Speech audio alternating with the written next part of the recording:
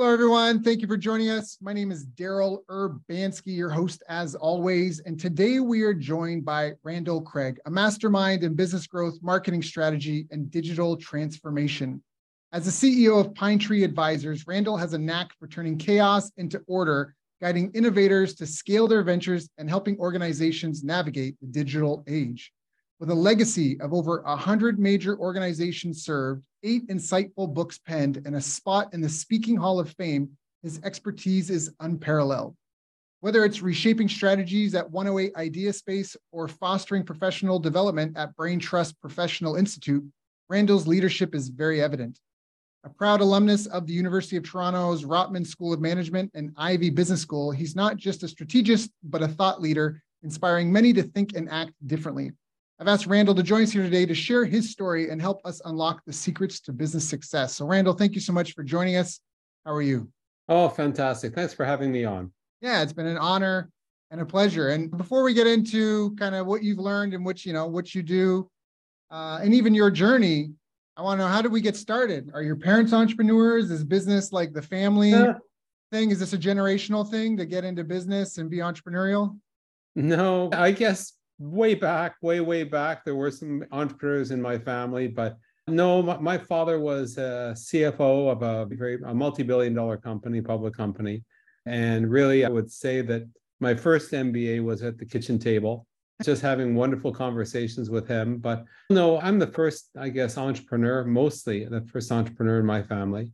And I think I credit my parents for letting all their children find their own path. And obviously I found mine. That is wonderful. So how did you even get started in business? Did you have a paper route, or were you shoveling driveways for money in Toronto, or what? Oh my God, we're going really back in history. But yes, indeed, one summer I did not have a job as a teenager. I decided I would take my parents' electric lawnmower and I would cut lawns and everything for people in the neighborhood. And yes, in the winter time, I had the trusty shovel out. Do that, eh? Oh, you had to pick your seasons. That wet snow would break your back. I did that myself. That's right. I got a small business or two that said, hey, we need flyers delivered. We'll give you 2 cents a flyer. And boy, that was hard work. And I guess I learned a lot. But I guess the other lesson I learned during that is that I had a lot of friends who also didn't have money or didn't have jobs. And they said, how do we get some of this, Randall? And I said, listen, if you deliver it 1 penny per house, 1 penny per flyer, okay, I think it would work. Would it work for you? And the answer is, yeah, we'd love to do it. My God, I haven't thought about that one for quite some time. At that point, it became very clear to me, even as a teenager, that, you know what, if somebody is very keen on doing something and you can connect them to what they need, then they're very happy, and there's some value in that. And in that particular case, it was like 1 penny per flyer that somebody else delivered that was going in my pocket. It was a lot easier. Yeah, and probably like most people, I worked in retail through high school and through university. I had all kinds of different jobs. But I think what I learned from all of those is just how fascinating different types of businesses were. And really that everybody, whether it be the manager at the hardware store that I worked during the summer, or whether it was the guy who ran the factory when I was working in the factory, or they were all teachers. And it really didn't matter how many degrees they had, etc. They'd paid their dues. And I decided very early, the only way I could be successful is if I actually really looked at everybody as my teacher. And I think I was smart enough earlier on to say, okay, what did I learn? What did I learn? And that was very exciting for me, very exciting. So when I went into university, eventually I got into business school, and that teaches the rudiments. You could have as many instruction manuals as you like. It's very different than understanding how business works and everything. That's how I got to university. That's how I got into business school. And by the way, I was very keen on finance. There is nothing more fascinating to me than accounting and finance. So I thought, that's where I got my first job. And then the rest was, maybe I don't want to be doing this the rest of my life. And that's a different story. So what were some of the biggest challenges that you faced? Obviously, there's a learning curve. And I wrote down, I'm a writer downer, so I've been taking notes. But one of the things you said, I wrote down, doing is different than studying reading. So it sounds like you went to school, you had your head You filled with ideas and concepts and theories and formulas and that. And then you went out to the real world. And obviously that education was to prepare you and arm you, but you said there was a difference. What were some of the challenges that you faced? So it was different, but I went to a business school, Ivy, where it was all case-based. So 3 days a week for 2 solid years, you get 3 cases a day. Do the math. That's hundreds and hundreds and hundreds of business situations. And they're in all the different subjects, and they're all the different business situations and countries, you name it. So you get exposed to all those challenges. But yeah, it's theoretical. You don't have, even though a lot of the work is group work. Okay, once you're out there in the real world, thank you very much. There's real clients, there's real prospects, there's colleagues, there's multiple bosses. And when I graduated, I did some investment bank type work for an entrepreneur for a year, but then I went into KPMG and their corporate finance mergers and acquisitions group. And there's a bunch of us juniors and a whole bunch of seniors, like partner types. And we would help medium and small size businesses go through the M&A process or financing process. And it's a great experience, but it was real. It wasn't the theoretical constructs that you actually have in an easy to learn framework in biz school. I did that for 3 years, and I guess I did relatively well. But something became very apparent. Even if you're good at something, it's got to really turn your crank. You only have one choice, one chance to do something really great. And if you're not enjoying it, you're going to be hollowed out eventually. I wasn't feeling that, but I realized that doing corporate finance and M&A was not going to be my life's work.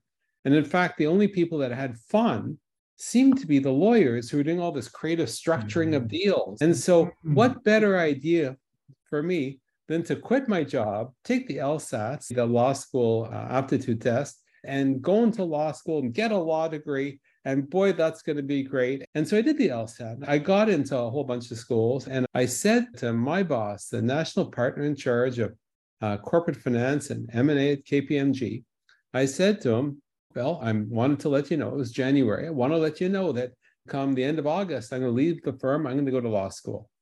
And he said, okay, thank you, Randall. Thank you very much. Thank you for letting us know, which was, I guess, nice. I was a kid, right? And the next day, for whatever reason, the vice chair of KPMG calls me into his office. And his office was twice the size of my living room. His desk was like 14 feet wide and 8 feet deep. And this guy is 6.5 feet tall. He's a big guy. And I'm little old me sitting on the other side of the desk. Bob Coffey was his name. Bob, hi, how can I help you? And he says, Randall, I hear you're leaving us. I said, that's true, actually, and I'm going to go to law school. And he says, I've got a proposition for you. If you stay where you are, you're just going to do scut work. It's not going to be very interesting. You're not going to work on interesting deals. Okay, here's the other idea. Why don't you come work for me as my early morning assistant? And I said, probably like you're thinking, Daryl, and many of our listeners, what's an early morning assistant? The early morning assistant was I would show up, and this is him telling me, between 5:30 and 6 a.m. at his desk, and we would just talk for 2 or 3 hours, or basically until 9. So I'd get there at 5:30, we talk until 9 a.m., and then from 9 a.m. to 9 p.m., he would do his job, and I would do my job. And so that was intriguing. And listen, when a vice chairman of a multi-billion-dollar Big Four consulting accounting firm says, do you want to be my early morning assistant? He could have told me yes. That's right. You say yes. So I don't know about you, but in my 20s, I wasn't really the guy who went to bed at 9 p.m. or 10 p.m. And I certainly wasn't the guy who woke up at 4:30 in the morning. Okay. But I said yes. And it turns out a week later, I start working for him. I show up very bright-eyed, not bright-eyed, very bleary-eyed, but bushy-tailed. And so he starts drilling me. We're thinking of going into a new business area. What are the factors you think we should consider? Bang. What about this? Bang. I've got a dispute between 2 business units. What do you think of? Give me some suggestions. How do you resolve it? Bang. What about this? What if they said that? What if about this? I've got a partnership board meeting tonight. Here's the issue on the table. How would you look at this? How would you look at that? Bang. So after 3.5 hours, Daryl, it was like brain's fried. Yeah. But it wasn't fried for me. It was electrified. just absolutely electrified. These are really exciting questions. And I'm being asked them, right? And I don't know how much was great sort of perspective or not, okay? But based on his follow-ups and everything, I think they were pretty good. So that was my early morning job. Then between 9 a.m., 9 p.m., excuse me, that was my day job. Or my day job was, I guess one of the groups he was responsible for was the newly merged KPMG's National Marketing Group. So at that point, this is a few years ago now, Pete Marwick Thorne, which was the largest accounting firm, merged with, Thorne Whitney merged with Pete Marwick to become KPMG in Canada, the largest professional services firm. And one of this vice chairman's responsibilities was to figure out the marketing strategy and then execute it for the firm as a whole. So understand there's 75 offices, there's 5 regions, and every single office is a marketing professional. It's a national marketing group with 37 people, okay, newly merged. So what the heck's the strategy and how are you going to execute it? That was my day job, 9 a.m. to 9 p.m. And here's the funny thing, Daryl.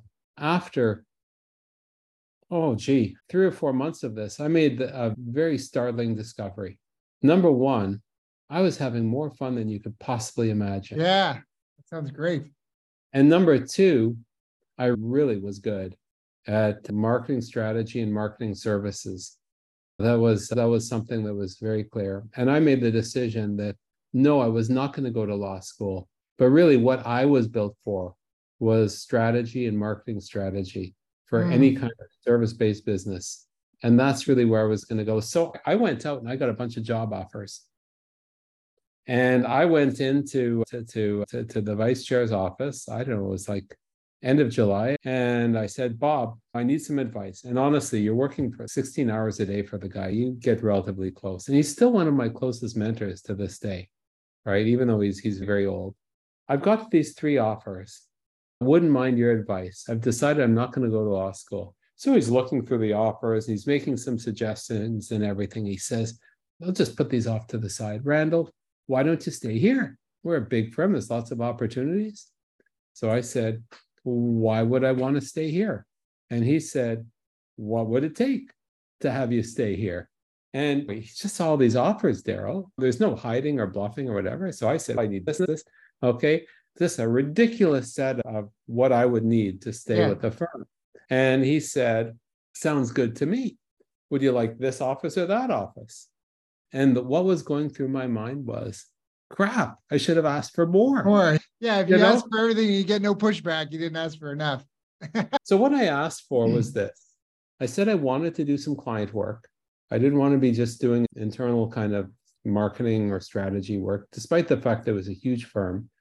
But I also wanted to take some full-time responsibility for executing the strategy that I put together. And the reason why is because coming up with a strategy is one thing, but how do you actually land that strategy airplane? And I thought to myself, this is a huge firm. I want to figure out how to make this thing go. And there's no one honestly better than me to do it.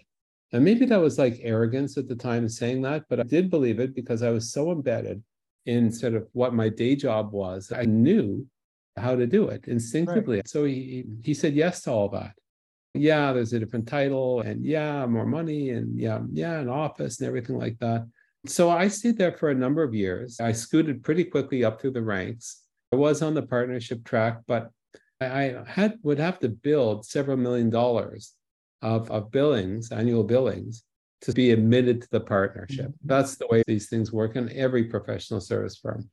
If you're not bringing it in, you're not a partner, so we're not going to admit you to the partnerships. Right. So I thought to myself, what I'd like to do is I'd like to try the chance of actually, if I got to build it, I'll build it outside. I'll grow it. And then I could merge in. So the plan was. And so I said to them, bye-bye.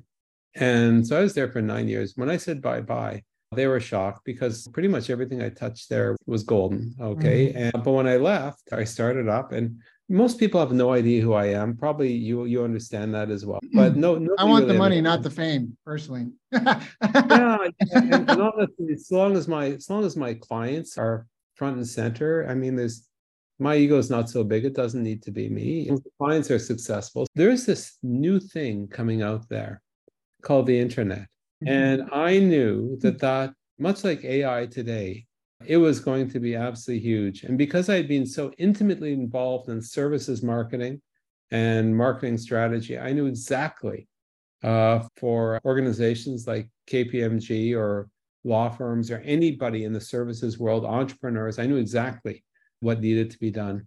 I pitched several organizations and they hired me. I hired my new company to actually do the strategy, the internet strategy, and then the user interface and the technology followed.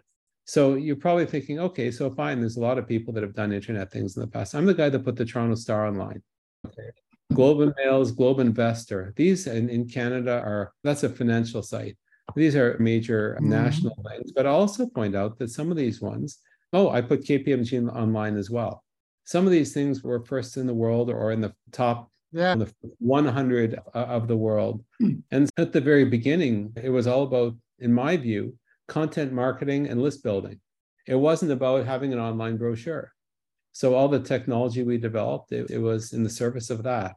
It was all about how do you change a mainframe program that just spits out stickers for mailing labels into a CRM, an actually working CRM, right? It's like very significant things. How do you build engagement, okay, so that eventually there's transaction or at least affinity or less churn or higher retention, all those kinds of things. I did this also over the years with global law firms and global financial institutions and tons of regional organizations throughout the United States and Canada, and obviously entrepreneurs as well. And throughout all of this, I developed a number of marketing strategy frameworks that most entrepreneurs, my God, they know all the answers because it's just going to put into them, but they don't know the right questions to ask. And a lot of these marketing frameworks are the kinds of things that, frankly, if you teach them the framework, you share the questions with them, they know the answers and they can just execute. So, can you give an example of one of the of a marketing framework? Yeah, absolutely. So this is one of our signature frameworks. You and probably many of the people watching this podcast might remember a marketing framework from, actually it was in the 1960s. It was absolutely revolutionary, called the 4P marketing framework. And the idea is, if you've got price, product, place, and promo, if you define those things for your business, you will have success. And it was so revolutionary back in the 1960s, which is, my God, it's 60 years. It was revolutionary because before then, it very much was gut. And an entrepreneur, an owner, operator would just use their gut to make these decisions. And all of a sudden, if you just plop stuff into the framework, yes, you can use your gut, but it's based on a whole bunch of analytical work that you've done. So that's an example of a framework. But in my view, that framework is for the birds. And the reason why is because it's missing the 5th P, which is prospect. Where the heck in the 4 Ps is the client, is the prospect? Where the heck are they? They're absent without leave. So one of the frameworks that we've developed, and it's a powerful one, is what we call the trust curve. The idea is that as trust grows, so does the relationship to the point of a transaction taking place. And if you define the 4 stages on the trust curve, are awareness, preference, trial, and commitment. And if you think about it, Daryl, I got to ask you, okay, and maybe the people listening can play along with it. Daryl, when was the last time you bought a car? Oh, geez. 2015, probably 2016. Okay, so here we are. It's near the end of August. The reason why I'm using this example is that tomorrow I'm going to get a new car. Okay, so let me ask you, what kind of car did you buy? At the time, it was a Toyota hybrid. I have a driver now, so I don't have a car, but that's fine. That's fine. That's fine. Think back to that particular car, and anyone listening, think back to your car when you had it. Why did you buy that car? What happened? And let me just reach into your mind and suppose some things. There's something that changed. The old car, for example, broke, or it became too expensive to repair. Or, gee, we need kids. We need a bigger car. Or, gee, the neighbor's car that's pretty sharp. So I want that car, not the one that I have. So there's some sort of stimulus that says, I need a new car. I Mhm. want a new car. That's awareness. Now, how did you choose a Toyota? Toyota does all kinds of things, don't they? They advertise, they do stuff on social, right? There's a lot of word of mouth. They've got dealerships. There's all kinds of things. They go to trade shows, whatever it is. Those are all preference type activities. And then if you think about your journey to buying the car, you go to the dealership and the dealer doesn't say, oh my God, Mr. Urbanski, this is just absolutely wonderful. You came in here with a wheelbarrow full of cash. No. They ask you a few questions and they say, maybe this car over here is the right one for you. Why don't you take it for a test drive? The test drive is the trial. And then all of a sudden, when it comes to, oh, you love the car, it will just totally suit your needs. You're wondering, gee, can I afford it? They've got a whole bunch of commitment activities too. We've got a special on financing. You could do a trade-in. We'll take your old car for you. They could do all kinds of things that make it easier to actually commit. So if you think about what a particular entrepreneur's, actually the biggest organizations in the world, it's the very same thing. The marketing plan can be boiled down to the trust curve. What are the things that you do as a business that generate awareness, that drive preference, that make a test drive, a trial available, and make commitment easy? Or what are the things rather to move from awareness to preference? What are the things that drive people from preference to trial to commitment? And so if you think about all the things, everybody who's listening, and you and I, in our businesses, Daryl, okay, there's some things that we do under each of those. So a great exercise, certainly with my coaching clients, is what are you doing now? Let's divide it: awareness, preference, trial, commitment. Okay, gee, there's not enough leads. I think we need to work on awareness, preference. Yeah. Things don't close. Are you really doing a trial? Maybe the trial is not really good enough. It's not really happening. Or maybe the commitment, there's some issues there. So let's focus there. Or if you're thinking about the content that you produce. So for me, I got like 600 articles and hundreds of podcast episodes and 71, I just counted them yesterday, 71 white papers, like all kinds, 8 books, yeah, all these things. But where does this content fit on the trust curve? Some of it is awareness-oriented stuff. Some is preference, some is trial, and some is bottom of the funnel towards commitment. And how about the technologies we use? Where does that fit in? Is social media is that a good commitment kind of activity? No, not at all. It's lead gen. It's awareness and lead gen. It's awareness and it's preference, isn't it? So fine, that's where social. How about marketing automation? That's preference trial. How about CRM? Thank you very much. Once they're trialing, you know who they are. So CRM is trial and commitment. So the whole sort of question of the frameworks, I've got 11 of them, like this trust curve. So whether I'm coaching a particular client or I'm speaking on a big stage, sharing marketing strategy, it's not talking about the 4 Ps. And it's not talking about some of these other frameworks that have had their day, but things that actually move an organization or their clients, in the case of the trust curve, from who the heck are you to you're actually. And Daryl, I know that you've got a number of folks helping you, whether they're developers or other marketers or assistants or whatever. Every business that I've worked in, okay, is almost every single one of them has got people that work with them. Yes, of course, there's success is a team sport.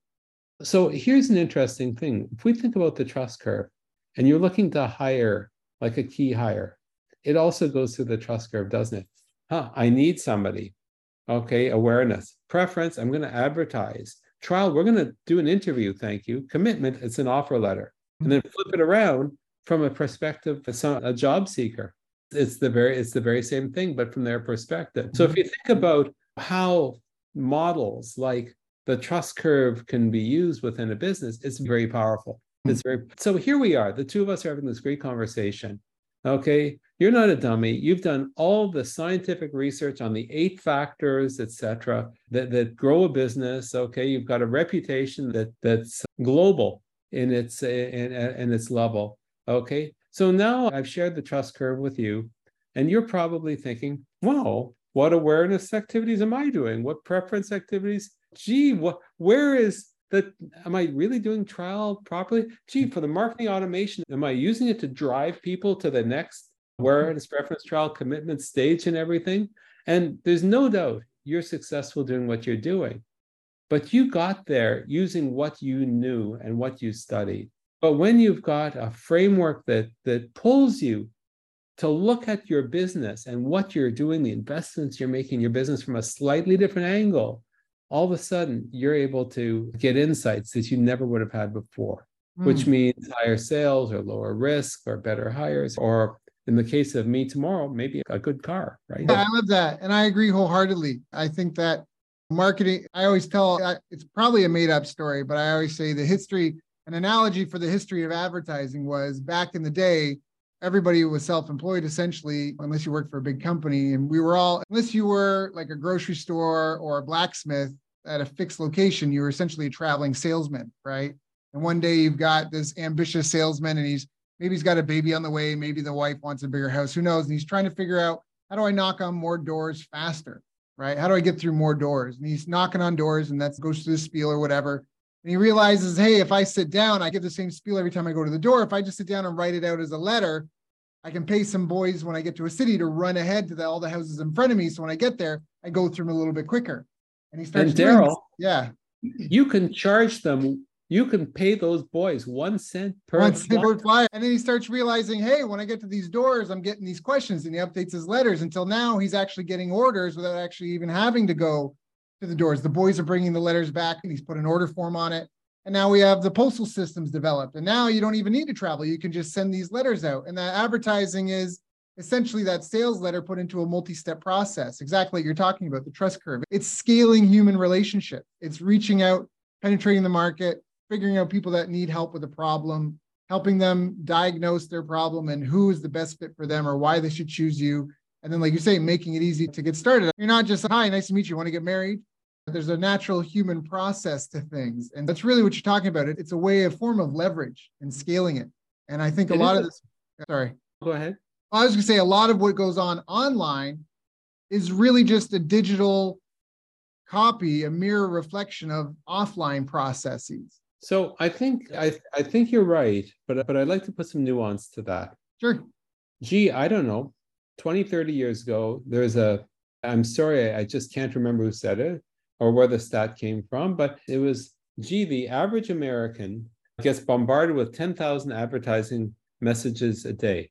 And then there was a list, billboards and TV ads and radio ads and bus ads and flyers coming to your home and all kinds of direct mail stuff coming to all these kinds of things. Okay. And the question was, what can you do? Okay, we can give samples. We could stand out. We could make a bigger envelope. We could make better graphics, better copywriting, all those kinds of things. And of course, at a certain point, people said, the reason why we call it junk mail is it's because it's junk. It's trying to sell me. And then all of a sudden, this wonderful internet thing came about.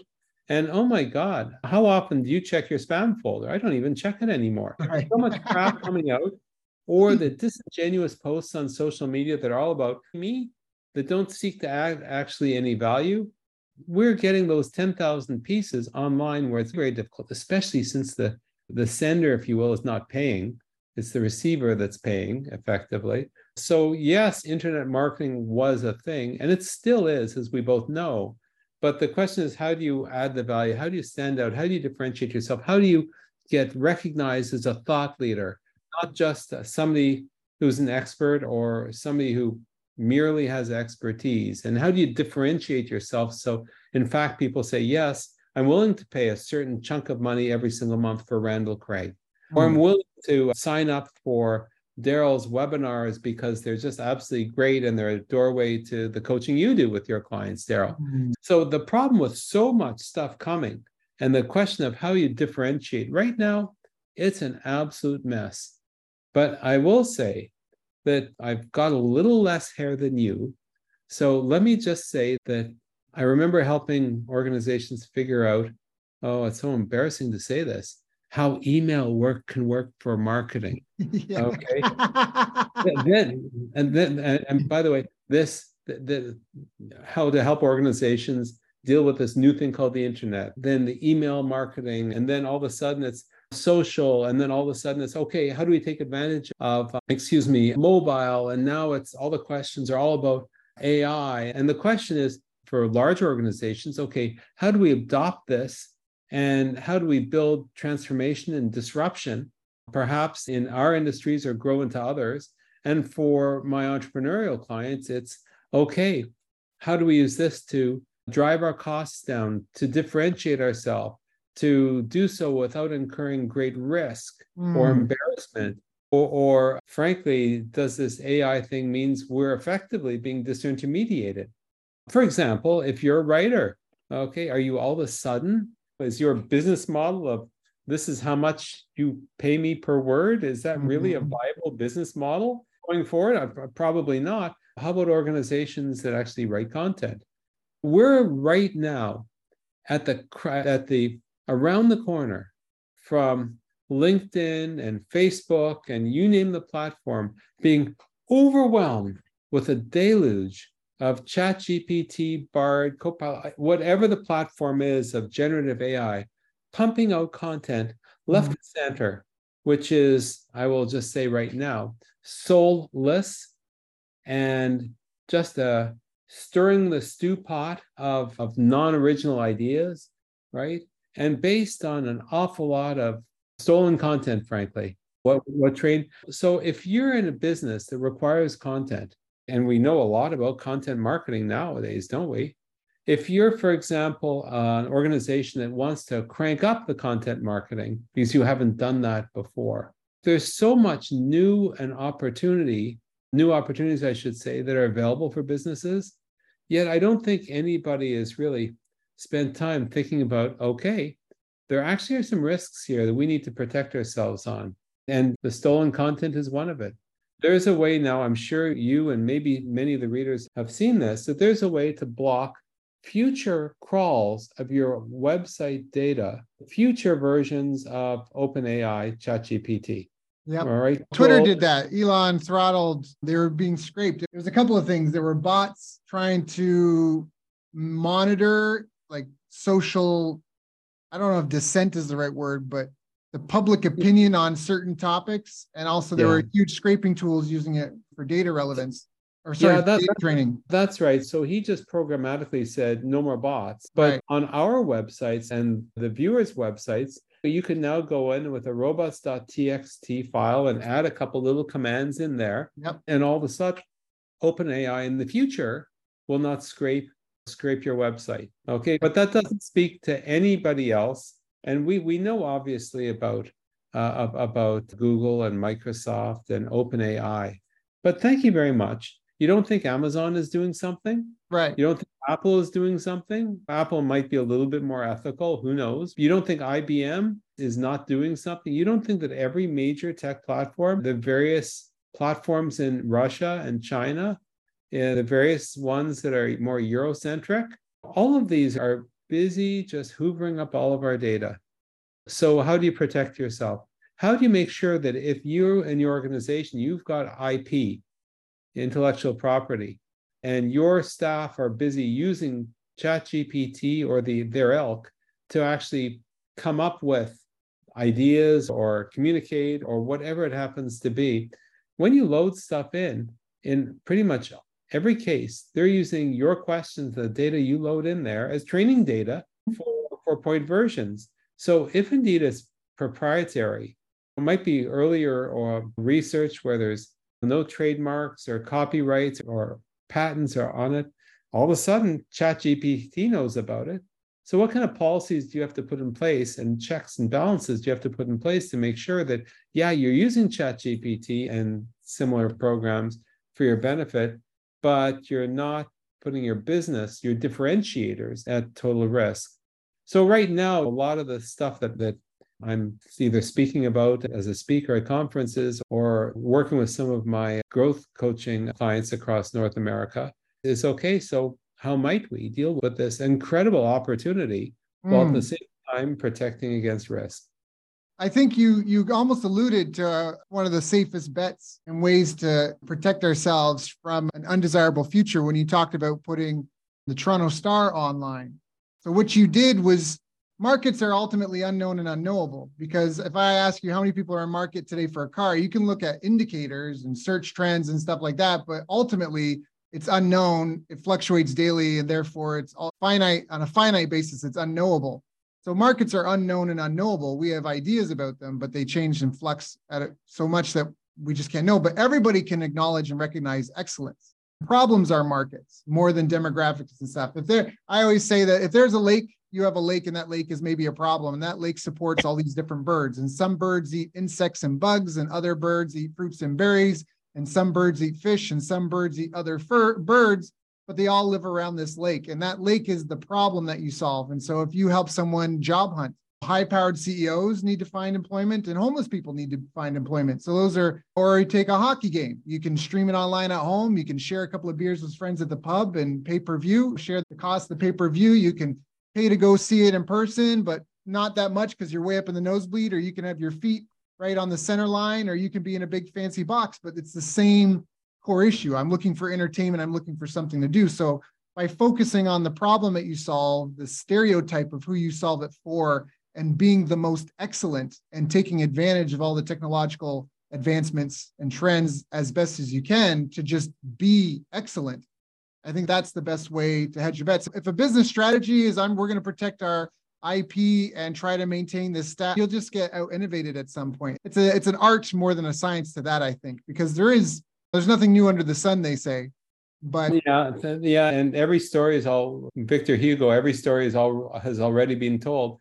I would say, and certainly for all of my owner-operator entrepreneurial clients, the big question is, what kind of moat can you build as you're building your castle? Right. And so you look at some of these moats, and some of it might be contractual, some of it might be IP, some might be the certain key relationships. Yeah. Okay, where leads come from, for example, or certain technologies that you use that are very hard. Sometimes it's money. You can't do stuff until you hit the certain scale, and you've got that scale. So it's hard for other people to come in without that scale. Sometimes, and this is to your point, one of those moats is a state of constant innovation.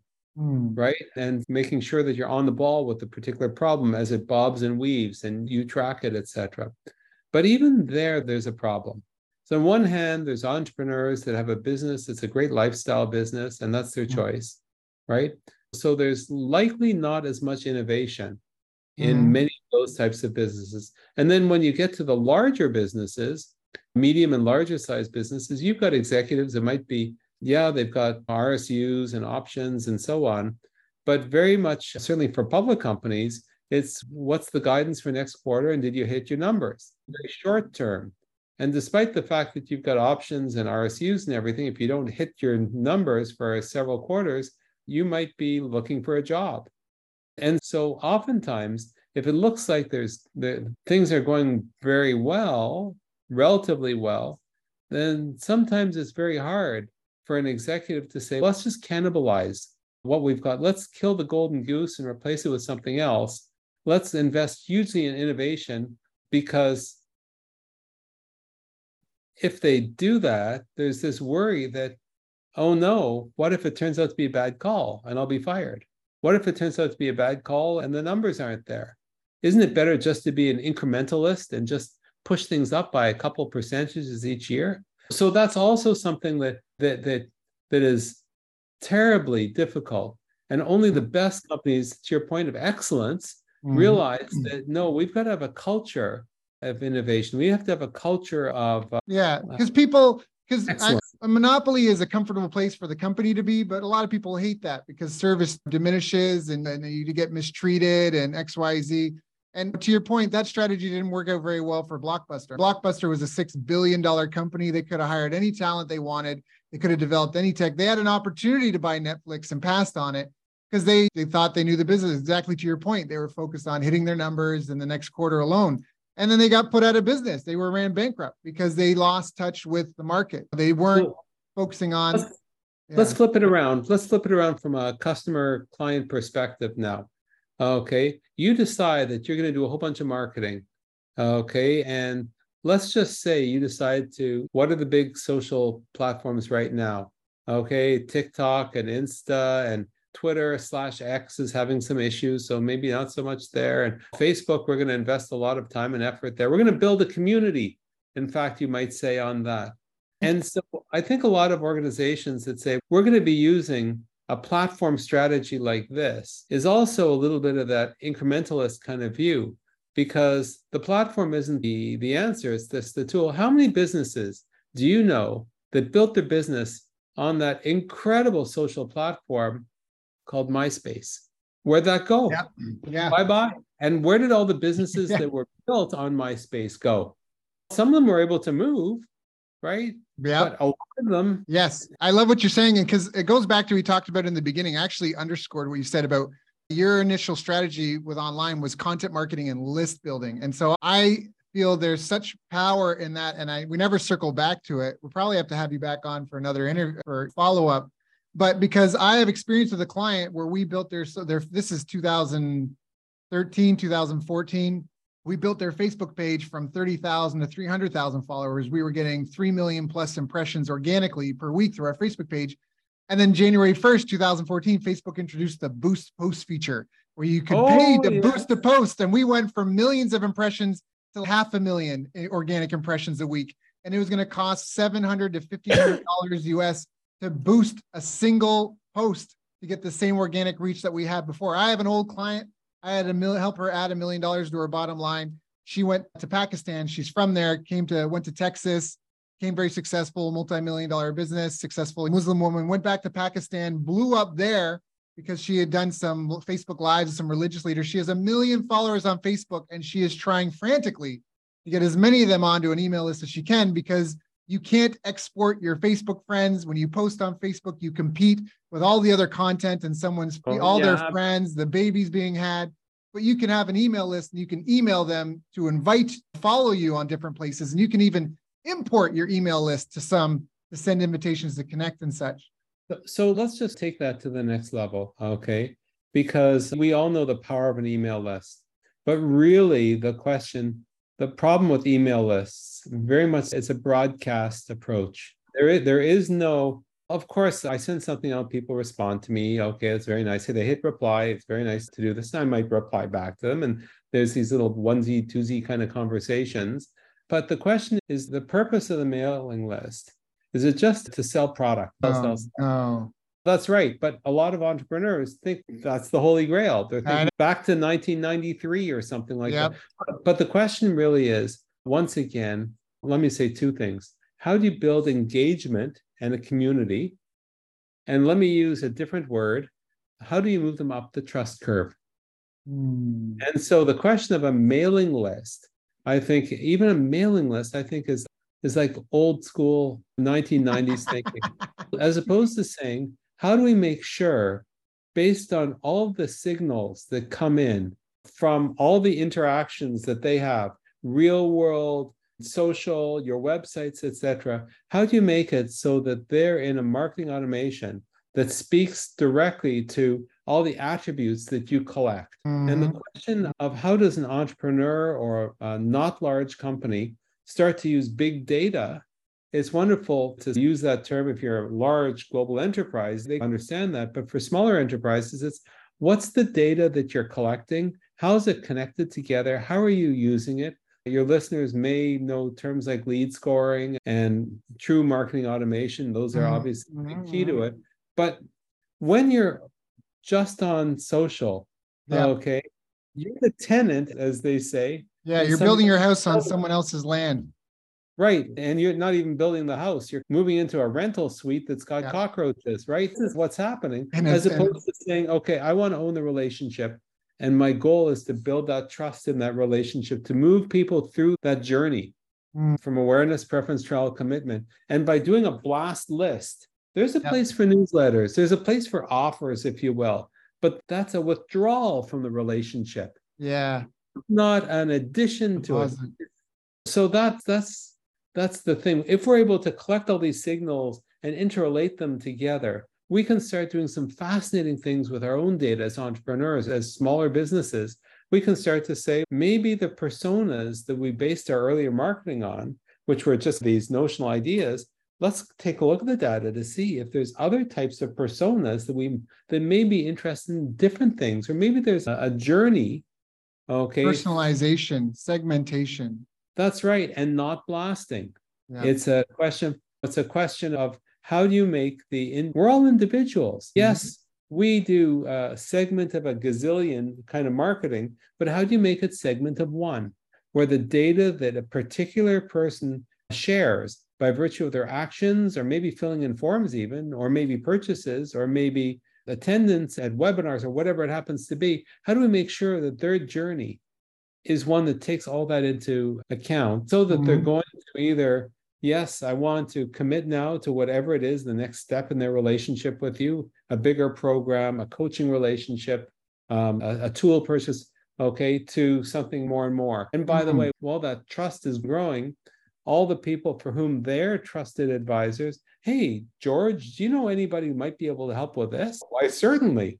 We should call Randall Craig, or Daryl for that matter. So as people move up that trust curve, it becomes a lot easier for people to say, aha, I could do the referral. But it's the data that drives it. And yes, these big lists are very valuable, but what's more valuable is to make a prospect understand that you actually understand them and you're not selling them something. All you're doing is helping them through their particular buying journey.